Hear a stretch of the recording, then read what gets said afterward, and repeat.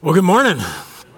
Again, I want to thank you guys. A lot of you have responded over the last week to that small little survey that's on the app about Saturday nights. You've given us a good look at where you guys are at with that and what you might think. If you haven't done that, we'd still love to receive that information from you. But it's we're looking at launching that Saturday night service, and so we're asking, hey, are you thinking about maybe showing up at that evening service at 5 o'clock, or you have neighbors or friends or family members who you know might be interested in coming? And the last simple question was, would you be even willing to share to serve? And what the cool thing is, there have been a handful of you guys who've been willing to say, no, I'm not going to come to Saturday night.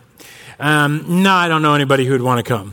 But yeah, I'll serve. And that's huge because serving our children's ministry and being available for that, for those kids who are coming at that time is a big deal. But it is a sacrifice for those of you who are going to be willing to serve that Saturday and then still show up on Sunday for church. Thank you guys. For those of you who are interested, we'll be getting a hold of you. God bless you guys. And I just want to open this time in prayer, just asking God to bless the opportunity that's there and that He would just fill the rest of those serving opportunities and see it as an outreach to our community. So let's go ahead and pray together. Father, thank you for this day. Thank you for just the worship we've had, just the announcements we've gotten to hear, and also for the opportunities that are coming with the Saturday service. Would you help us to just be able to fill those slots that are necessary to be filled still?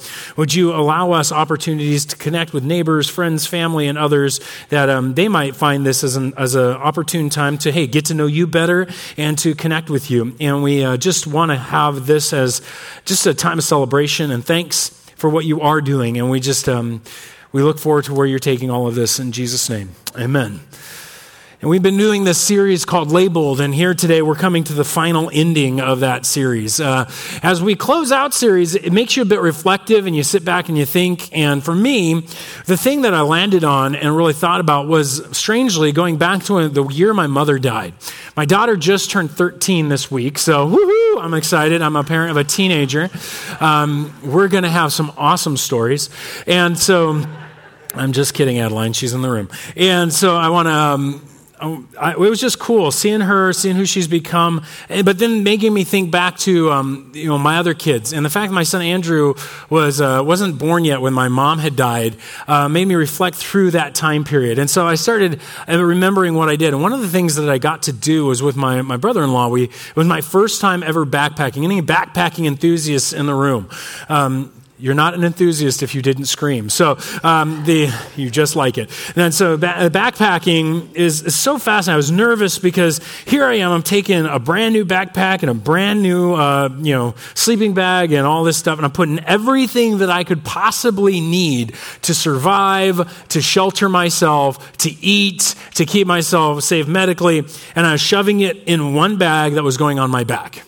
And then you're getting up and you're hiking off into the middle of nowhere. Now, some of you guys are going, this is the dumbest idea I've ever heard of, because you're a hotel people. And I get it. Some of you exist in the church. But I'm hiking up there, and we get out. We actually drove out in the middle of the night, got up to the trailhead, slept at the trailhead until it was dawn, and then we got up and we started hiking up into the hills. And my first thinking is, this is cool, this is fun. And then I'm getting a little nervous, like, hope there's not bears, I hope there's not mountain lions. I don't know what I would do. We don't want to have to discharge weapons, kind of all this stuff. I hope there's not a California Ranger who's telling me I can't leave footprints. Whatever the struggle was that was going through my head, I was just traveling through, getting more and more nervous. But eventually, what was great about it is you wind up in this pristine beauty of nature. The stars are clear. You can take a deep breath and it feels good. And there's no humans to bug you. And I started processing through my grief and my mom's death, and I started thinking through some of that stuff and journaling and doing all these little pieces, and it was wonderful. And it was so, as an introvert, it was like electric, kind of just pulling in energy from the surroundings. And yet about the third day we were gone, I kind of got to that place where I was like, this has been fun. I'm done. I'm ready to go back to civilization. I'm ready to be able to have a toilet. I'm ready to have something somewhere where I can sleep that I'm not going to feel like I'm getting a headache every night. All of these things. I'm thinking, this is hard. Nobody wants to live their whole life wearing a backpack on their back with everything that they live. Now, some people might, but I don't know who they are, and it's not me. I don't want to live that way. It's great. I want to do it again. I want to do it a lot, but I don't want to live in a constant, permanent state of backpacking. And yet, something this series has shown me, and something this series has opened my eyes to, is that I had come to believe a lie, that I could go home. I could go home and it would just be this bed, and it would be permanent, it would be this. And my daughter's 13, and she's eventually not going to be in this house. And the house I actually went home to after that backpacking trip isn't the house I live in today. And in fact, a lot of the things that I owned in that other house, I don't own anymore. And a lot of the people that were in my life were leaving. And the church was different. Everything shapes, because here's the thing. You are always backpacking if you are alive today. Everything that you own is transient. Everything that we have is going away. Now, some of you are like, duh, Greg, it took you that long to figure this out. But hey, some of us need to be reawakened to the lie that the streets aren't going to stay the same. The addresses one day are going to change. That no nation lasts forever save one. And so it made me remember that everything on this earth is transient, and everything on this earth is impermanent except for you. And I thought of this C.S. Lewis quote, where in C.S. Lewis's writing, he says, "There are no ordinary people. You have never talked to a mere mortal. Nations, cultures, arts, civilizations, these are mortal, and their life is to ours as the life of a gnat. But it is immortals whom we joke with, work with, marry, snub, and exploit. Immortal horrors or everlasting splendors."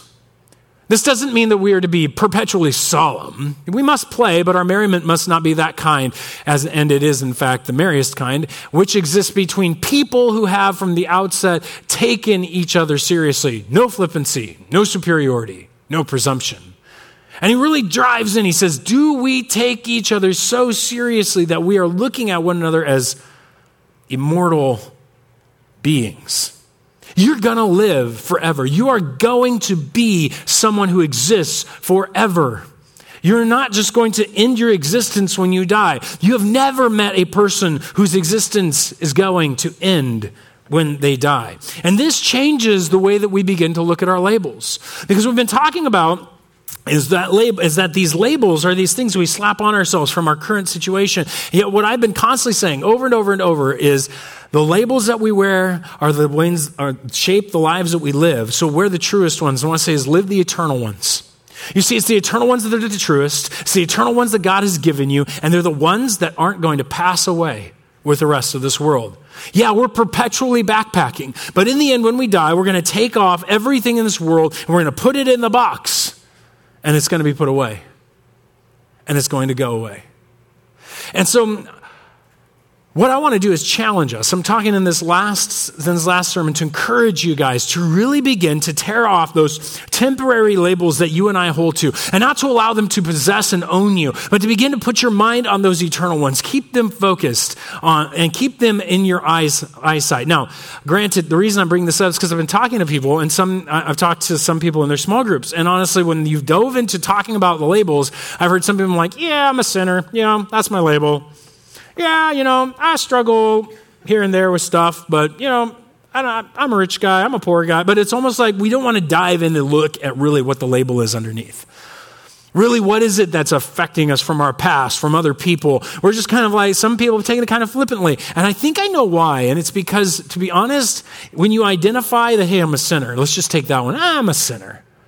I think everybody in here can have that label on themselves. We go, Greg, you keep talking about all these other things, that you're a son of God, that you're the citizen of heaven, that you're a saint, that you're sanctified by God. You got all these labels God has given you. Wow, really cool, Greg. But you know what? It just doesn't feel that way. Because you know what I'm experiencing every day? I'm still struggling with my mouth. I'm still struggling with my eyes. I'm still struggling with my actions. I am still a sinner. And you're telling me I'm not? Because the Bible says you're not? That just sounds wacky. It sounds wacky to say, ignore who you are really right now for something else that a book tells you are. How do we handle that? How do we deal with that? And my answer is to say, well, that book, it has a broad bunch of themes. And one of those big, broad themes in the story is something called eschatology. How many of you guys ever heard that word? Just throw your hand up. Eschatology. Usually you hear about it as like studies of end times. And when it's like, oh, we're going to get into the rapture today. Are we going to get into like all these tribulations? And no, we're not going to talk. That's all ancillary to the big topic of eschatology. In systematic theology, when we talk about this, we mean the idea of living in light of the end times. You say, whoa, that sounds really cool. It does sound cool when I say it that way, but it's not really that cool. See, you and I live in what's called an eschatological existence, meaning that we're already here having the blessings of God. You already have the kingdom of God with you. You already have the Spirit of God with you. You already are saints. You already are sons and daughters of God, adopted by Him. You already are forgiven of all your sins, past, present, and future, if you've trusted in Jesus Christ. All that is already, but it is not yet fully fulfilled.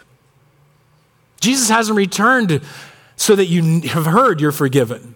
Jesus hasn't returned to prove to you that you have the Spirit of God. Jesus hasn't returned to inaugurate that kingdom you're a citizen of. Yeah, you have it already because God promised it to you, but it's not quite yet fully here. That is the tension of the Christian life. And so you can feel like you are poor, that you're disabled or powerless, and you can long and struggle with these things and know that God has given you a different identity, something completely different in eternity. And He wants you to have that focus, that already but not yet focus. I find this actually in a very interesting text. It's in the book of 2 Corinthians. If you want to grab a Bible, you can open it up there. Paul has written this letter to this church in Corinth. Now, he's written several letters to Corinth, and the first one that he wrote was actually kind of published and we still have today. But in this case, he's writing to this church. Now, Paul's an interesting guy. Paul was running for Jewish Persecutor of the Year. He wanted to kill the church off. He wanted to be the top number one guy in the Jewish community, and so he was aiming with all of his zeal at that effort. Now, what occurs is that in fighting off the church and disbelieving that Jesus rose from the dead, Jesus appears to him, risen from the dead, knocks him down and says, why are you persecuting me? And Paul converts in the instant, becomes the greatest promoter of the church, promoter of Jesus and His resurrection that you'll meet. And he goes about all over the place promoting Jesus. And he comes to this city called Corinth. Now, Corinth is this huge city. It's a port city. It is the Las Vegas of the ancient world. Seedy and what happens in Corinth stayed in Corinth. It's that kind of world.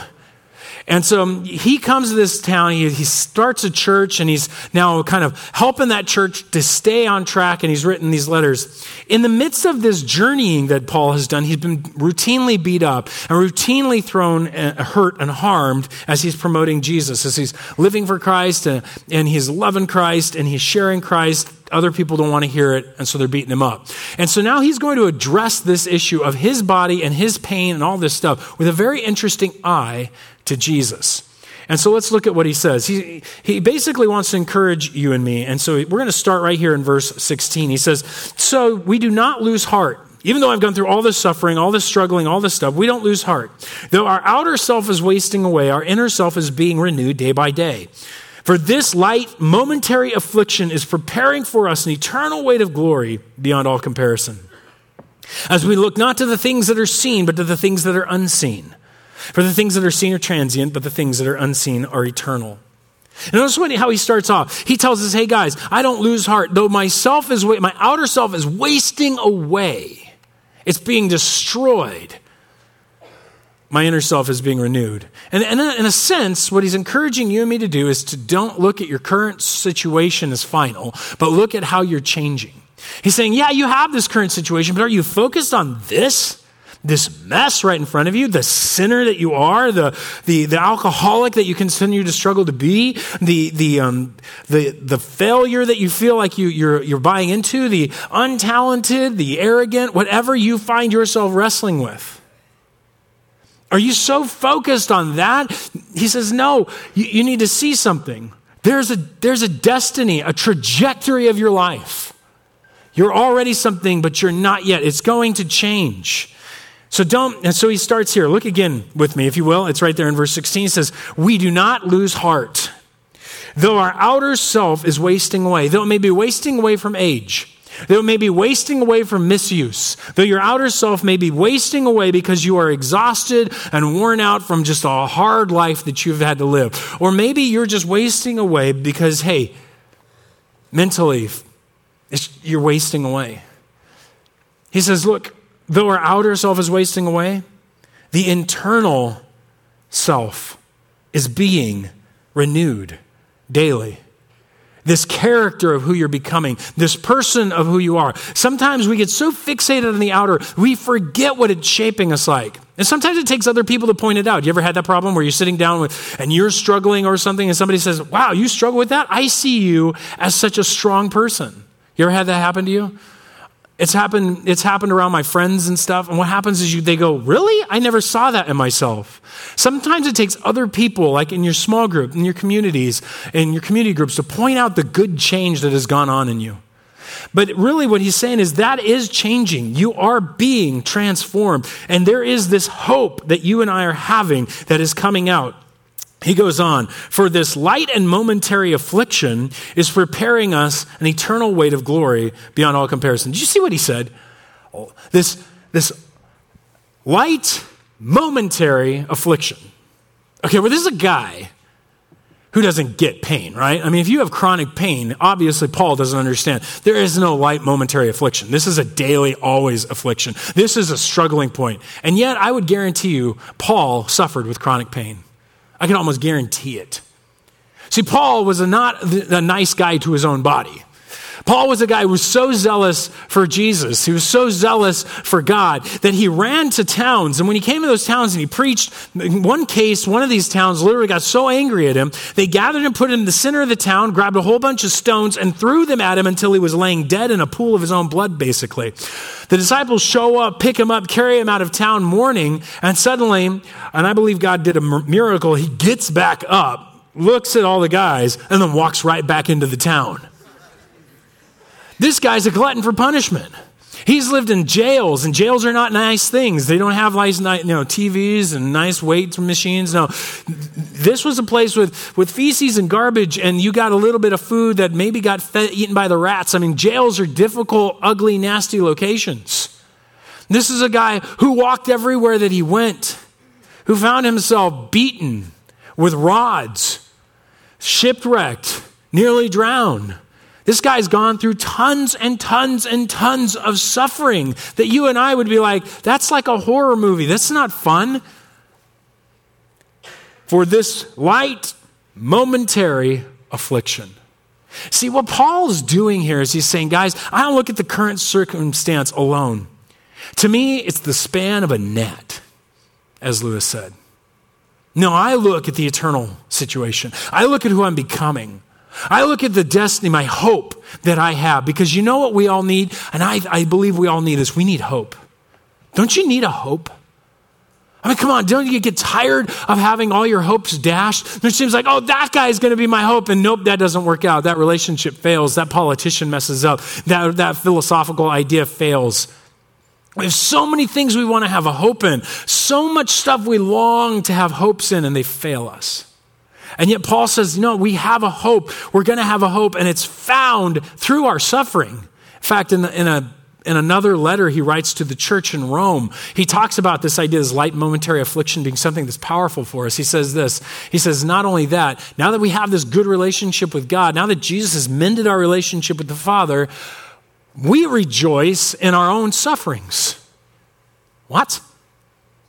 You rejoice in your suffering? That's ridiculous. Who's rejoicing that you have cancer? Who's rejoicing that you're going through chronic pain? Who's rejoicing that you're suffering? He says, no, when you're right with God, we rejoice even in our suffering because we know that the suffering produces endurance. The endurance produces character, and the character produces hope.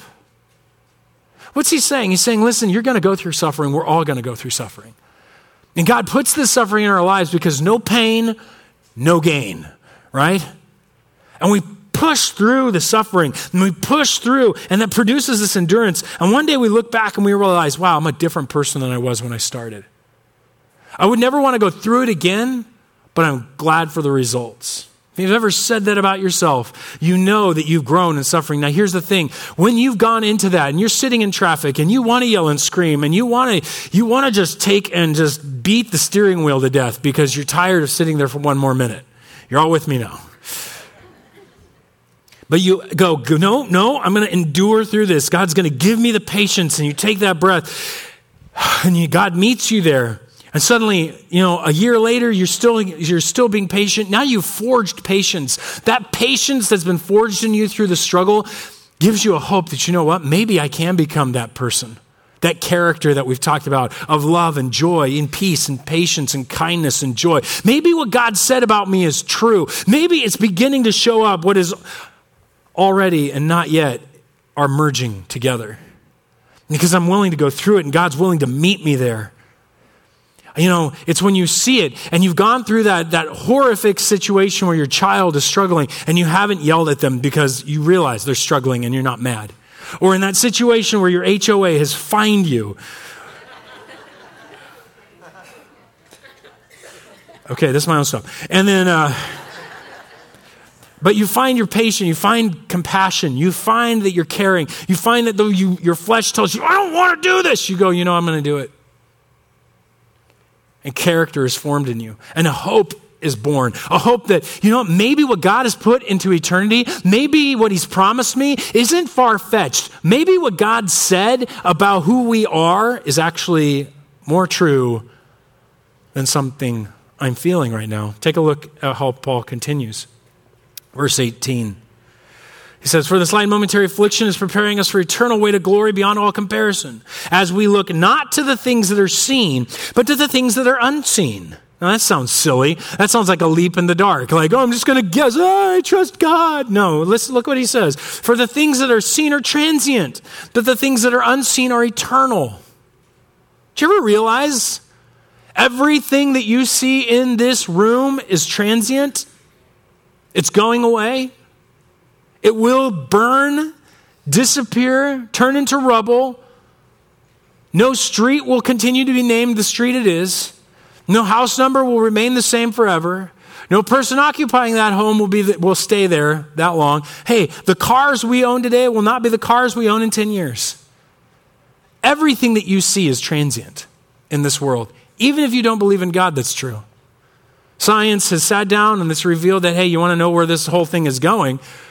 Within the next 100 million years or so, the sun's going to go supernova and the entire place is going to be cooked. That's if the radiation didn't cook us before that. Not to mention, once that happens, there's all kinds of weird stuff that will occur as the entire solar system starts to change its shaping. And eventually, the entire universe will expand to the place where there is nothing and no matter. It's just all energy. Anything you and I ever thought was permanent is not going to remain. And yet we put our labels and all of our hopes in this span of a gnat. I call myself Dad, I'm successful, or, I have to get that money. Oh, I'm worried about next week. Oh, I've got this. All these labels we've exposed, all these labels we looked at are simply temporary situations of a transient world. They're going to go away. But the eternal world, the one that is permanent, the promises of the God who resurrected Jesus, that doesn't change.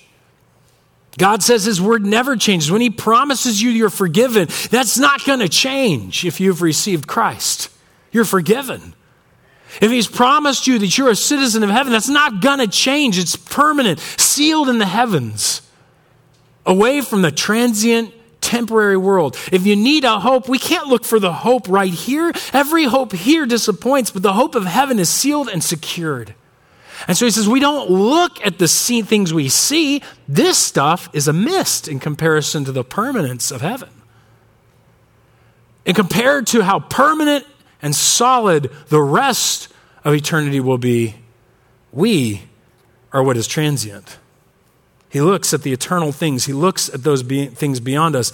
And so I want to challenge us then, because if I'm talking to people, to human beings who are not merely just, you're not mortal, you're immortals. The question is, do you know your eternal destiny? Because we need to know it. We need to have it locked in our mind. We need to understand where we're going and what it's going to be like, because this is what we're supposed to be focused on. What kind of people will we be like? What kind of world is this going to be? What is God going to do? Because we're all going to shed these bodies.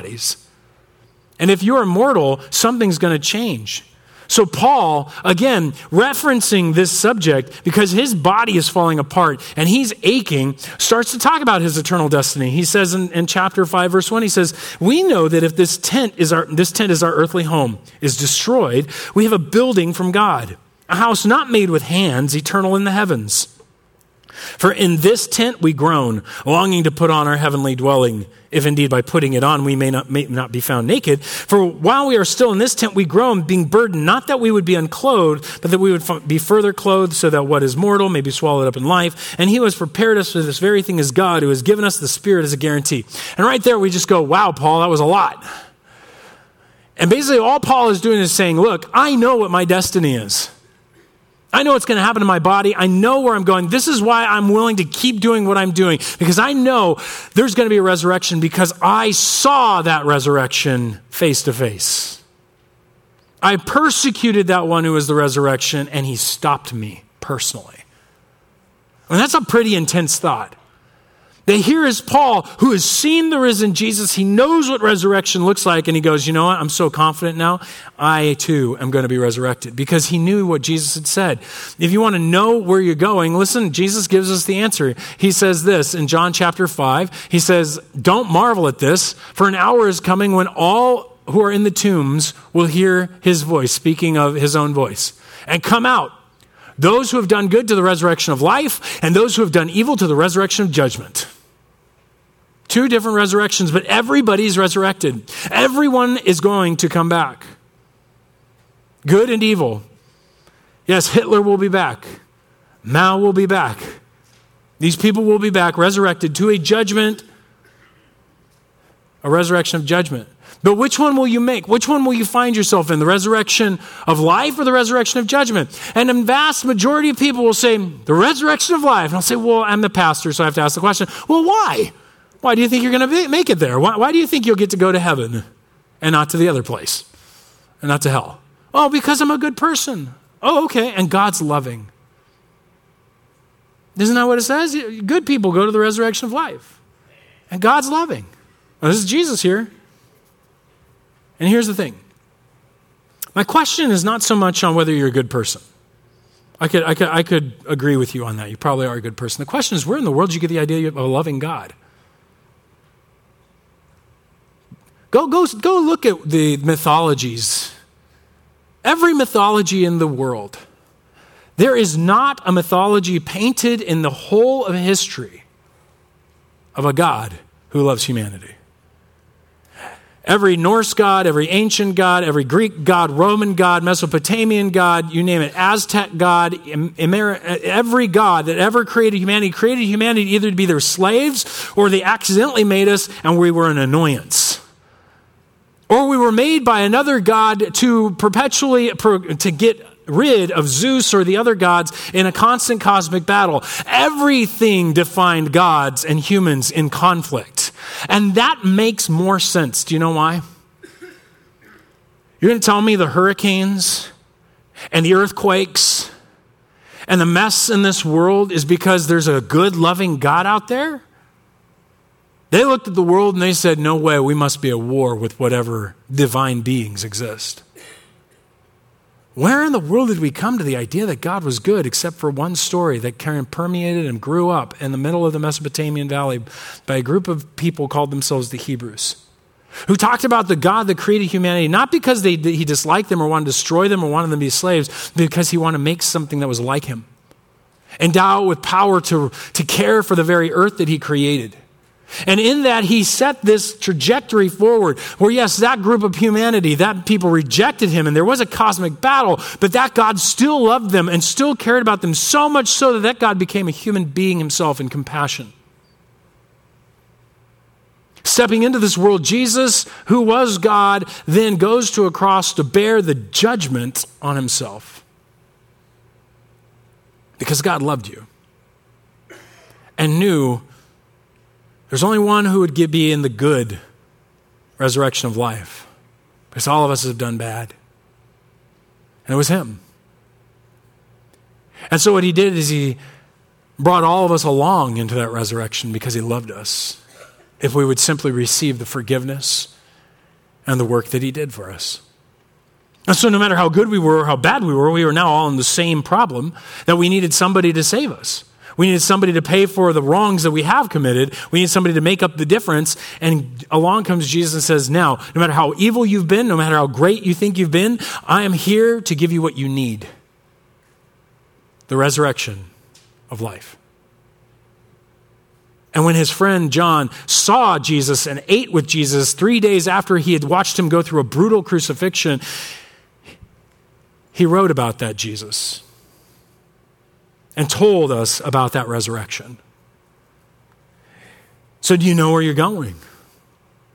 Understand that destiny that you're headed to. In fact, if you already follow Jesus, do you understand it well enough here that you could name, hey, let's look at this. Maybe you should read a book like Heaven, or even go through these texts again that we pointed out in this series to see, what am I going to be like in eternity? What has God said I'll be like? But all that is important because here's why. Notice how Paul paints this. Look at verse 2 again.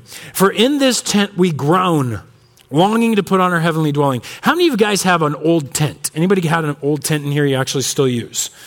And it's annoying.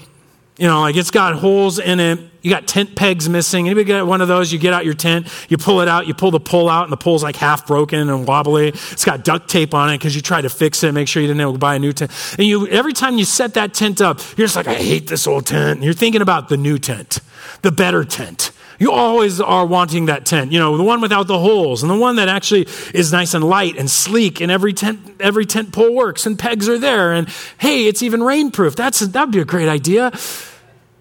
Did you realize every time you long for a better tent, it's because you are comparing it to the messed up tent you've got and it's pointing you forward to the better one?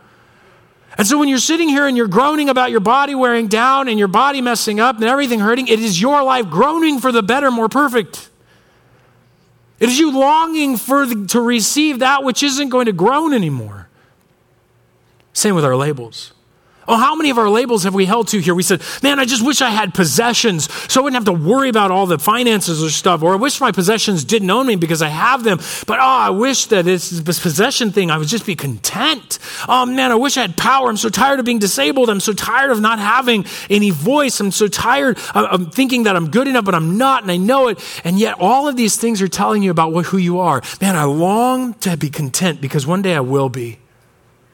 Oh, I long to have the power, but I don't need it now because I'm going to have it in Christ. This longing is because you're so sick and tired of the mess, you long for the perfect. And what God is telling you is, I have the perfect laid up for you. That longing, that mess, I'm such a sinner, it's because you long to be a saint.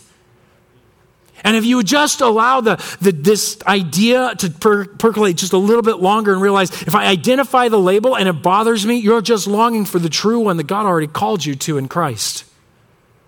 So don't be afraid to expose those labels because they point you forward, because he who prepared us for this very thing, he says, is God who has given you the Spirit as a guarantee. You see the changes, the subtle transformations, and it happens as we walk in it. See, we need to walk with God's truth in our eyes. Notice how Paul finishes this thought, talking about this already but not yet existence. He says, so we are of good courage. Not discouraged. Guys, how many of us are just so focused on the mess, you're just getting discouraged? Are we discouraged? No, he says you don't need to be. We are always of good courage. We are always encouraged. We are always confident moving forward. We know that while we are at home in the body, we're away from the Lord. Duh, things aren't perfect. Things aren't good. Heaven isn't fully here yet. For we walk by faith and not by sight. Yes, we are of good courage, and we would rather be away from the body at home with the Lord. So whether we're home or away, we make it our aim to please God. And how do you please God? You walk by faith and not by sight. Oh, there's that faith word again. No, stop and think of it this way. You already do this. How do you walk by faith? How do you walk in the confidence of God. If you're married, raise your hand real quick. Or if you've been married, raise your hand real quick. All right. All of us who've been married, how many of us have dated? Everybody here has dated? Throw your hand up. Okay, so we've all gone in some kind of relationships. Do you remember that first emotional feeling you had, ladies or gentlemen, whoever you were, when you were going to approach that person that you wanted that relationship with? Anybody remember that feeling? It's not a very comfortable feeling. You're like, your stomach's turning, your heart is beating, you're wondering 7,000 cheesy, pickup lines are rolling through your head, and you're like, I don't know where to go with this. And finally, you make that leg, which feels like 1 billion pounds, move forward. And then you start to move your mouth in the form of words as you introduce yourself. And maybe it wasn't that one. Maybe that one was easy for you. You kind of just met each other. Hi, how you doing? You remember when you said, I love you for the first time? I don't know anybody who doesn't remember that feeling. Are they going to say it back? Your stomach, again, turns, your heart's pounding. You're just racing with emotion and confusion, and you're just ready. It's just there. Maybe it's when you were going to ask them to marry you. Guys, all of these are built on the confidence of the prior part of the relationships. You see, you were more sure that they were going to say yes when you asked them because you probably had a little bit of a conversation before that. Right? Before that, you probably, you had a good conversation. You knew your relationship was going well, so you were willing to say, I love you. And you had reasonable confidence to say that's called faith. You're not sure, but you have enough confidence to take a step. Now, you may not be sure you can have the patience for the traffic, but you're reasonably confident in God that He's with you, that you can take that step forward. You may not be sure that you are going to be compassionate in the middle of a prayer time with somebody you don't know, but you're reasonably confident God can come and guide you into that confidence, into that compassion, and you take that step. When you take those small little steps, you begin to walk by confidence in God. It's not walk by faith, it's walk by confidence in what you know. You see, people, have a lot of unseen about them. I don't see what you think of me.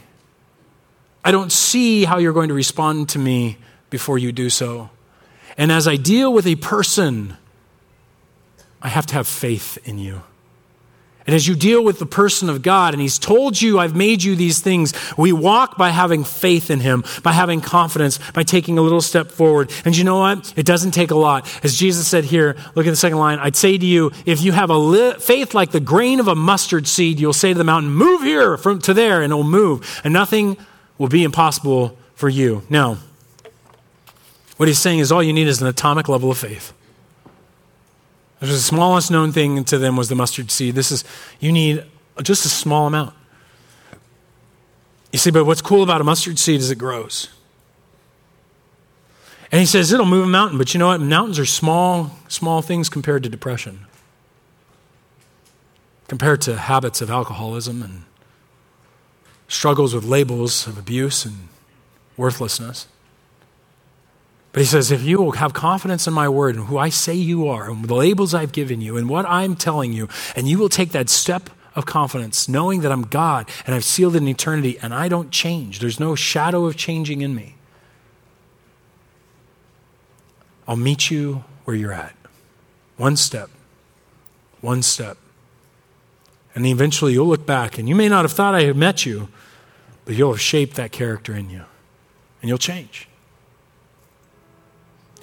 Stop and think about it for a minute. Why did Jesus choose to lead His followers by wandering around?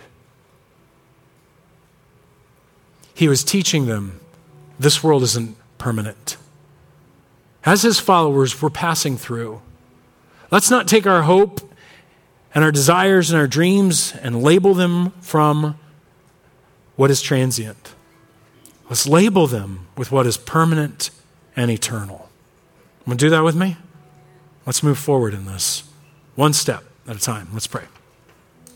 God, we thank you for this passage that you allowed Paul to pen and you gave to us. The confidence that you are trying to pour into our hearts and our lives, that we could know you and walk with you. Just pray that you would just help us today to apply this in our lives and to begin to put those permanent labels into our hearts, that we would trust you one step at a time. One small step as you meet us at a time, then grow us from there and enable us. Enable us to be exactly what you say we are in the not yet. We trust you would guide us in these things. In Jesus' name, amen.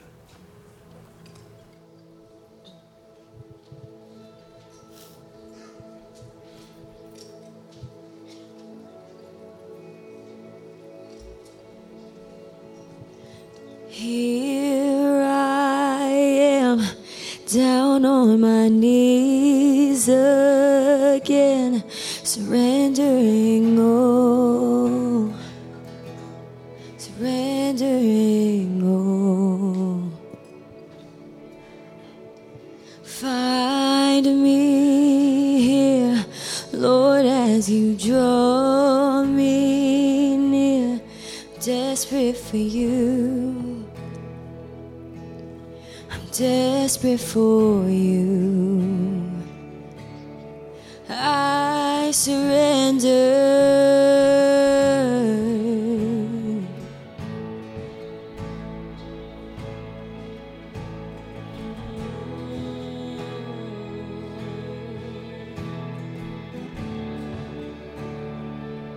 Sing this out, church. Drench my soul as mercy and grace unfold. I hunger and thirst. I hunger and thirst. Oh, with arms stretched wide, I know you hear my cry. Speak to me now. Speak to me now.